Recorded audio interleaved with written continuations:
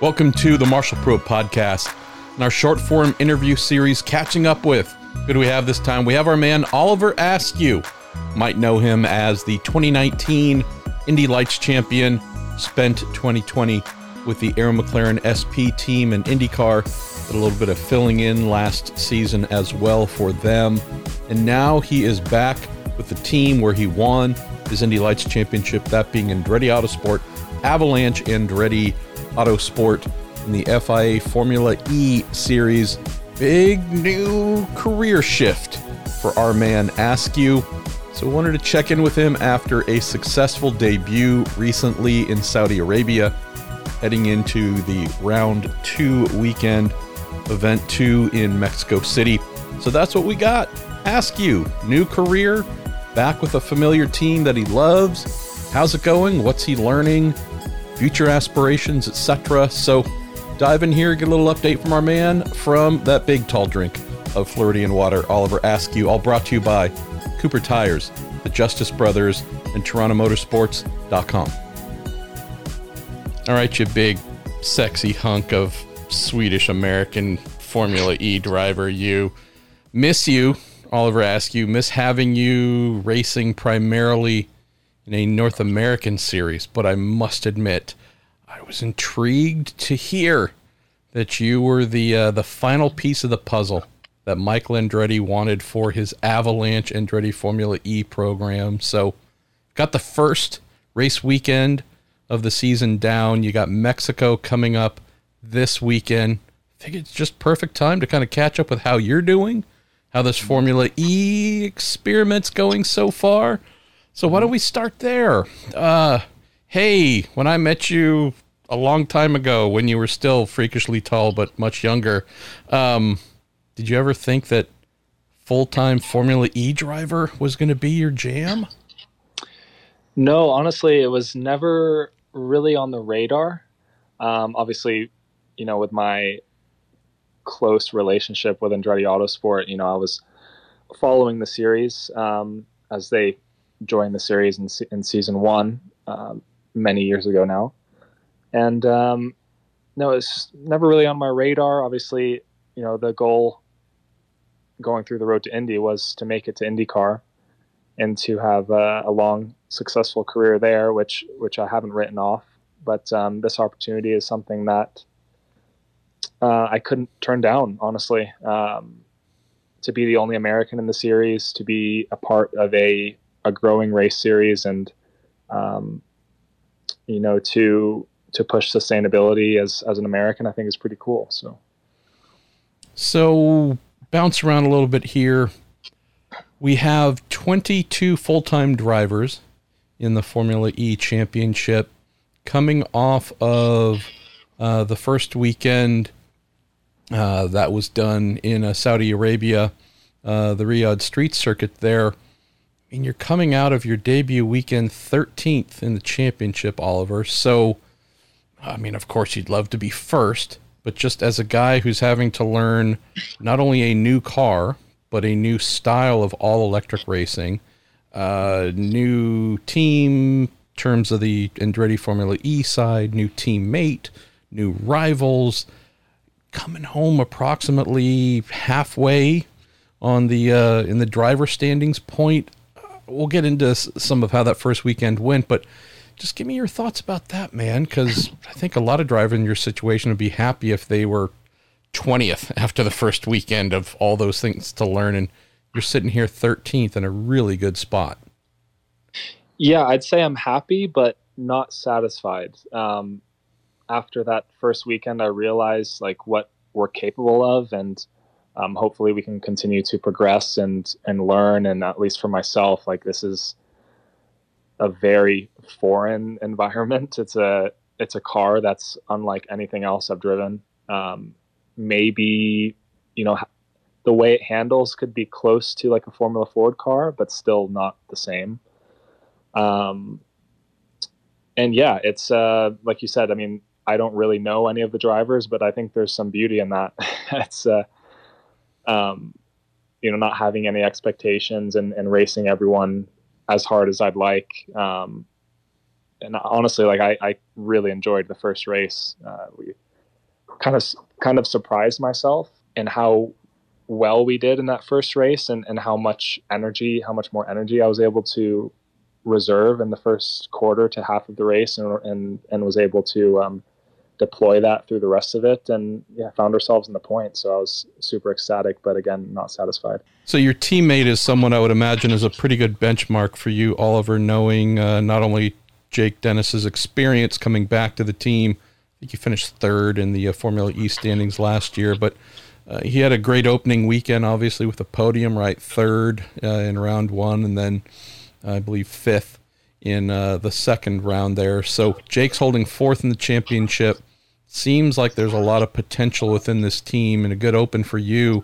What are the things, man, that came out of the opening weekend on your list of, this is what I need to improve when we get to Mexico, this is what I want to learn more about when we get to Mexico? What's the development area for you to say, all right, Jake, podium guy, this is what I need to do to join you there? Yeah, obviously he set a very high precedent last year and now this year to open the season, and has definitely showed what the car is capable of. We get along really well, and we don't hold anything back from each other, and hopefully as I get more used to this car, my pace will get better in qualifying and the free practice, and we'll be able to push him as well. So I think, ultimately we want to be able to learn from each other and push the team forward, and at least hold this. I think it's fifth in the constructors at the moment. So, it's honestly, the speed will come with more experience in the car. It's just like the procedural things that we have to perfect throughout the weekend, because that's a thing, right? Where your fans from IndyCar might be saying, wait a minute, dude, you're like totally fine with bombing through turn one at Indy at 230, a car that is drastically slower. How could that be a challenge? And that's not being dismissive, but for those who might not understand, like, stepping down to a much slower car doesn't mean that, it's just a breeze to drive on the limit, right? No, it's all, how do I say, it's all relative. Well, for one, the courses and the tracks that we go to are very small street courses, right? And honestly, the acceleration of the Formula E car is quite impressive.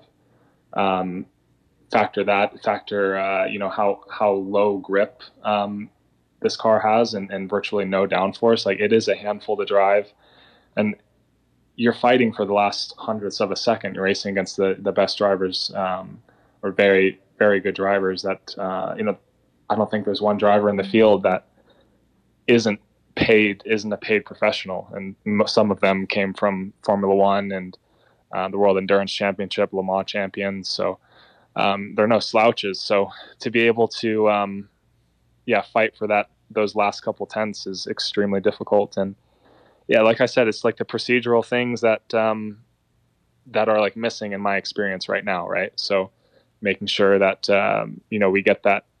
we get that last lap in qualifying when the track is like constantly progressing by 0.2 per minute, I think it was, in Saudi Arabia. So, it's all in the details right now, but I think I have a very capable team behind me, and some very good engineers.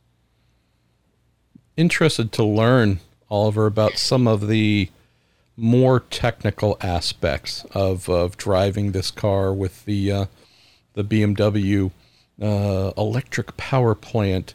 So from IndyCar, for example, if we go back there, even your sports car experience, folks, I think, grasp the fuel saving, right?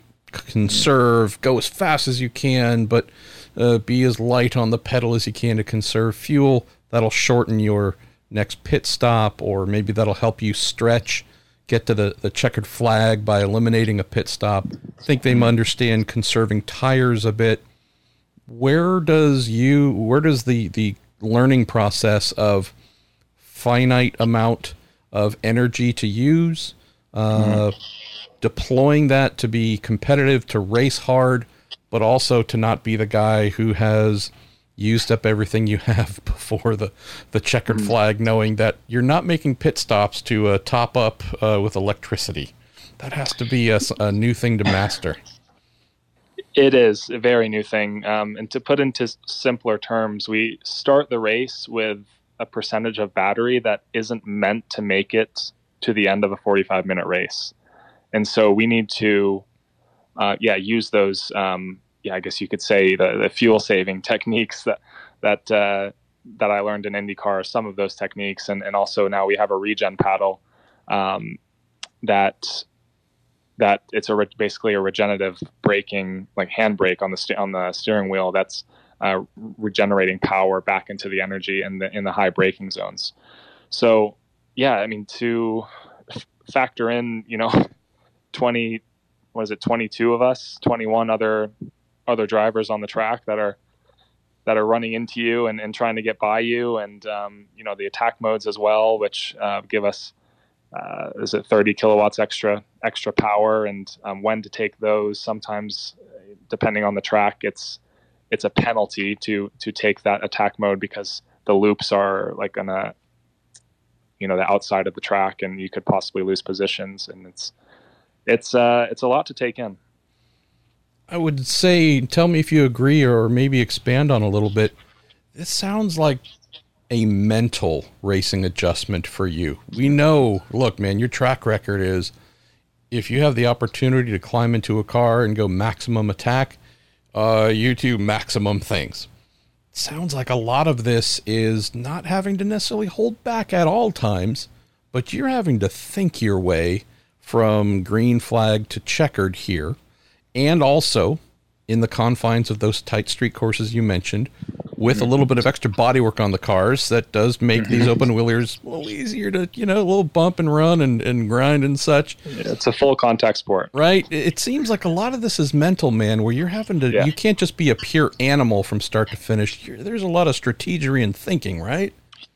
Yeah, and I think that kind of suits my style, right? Like that calm, cool, collected, always thinking ahead to the next corner, the next lap, towards the end of the race. And yeah, honestly, I love what I'm doing at the moment, and hopefully I can continue to progress and learn more about it.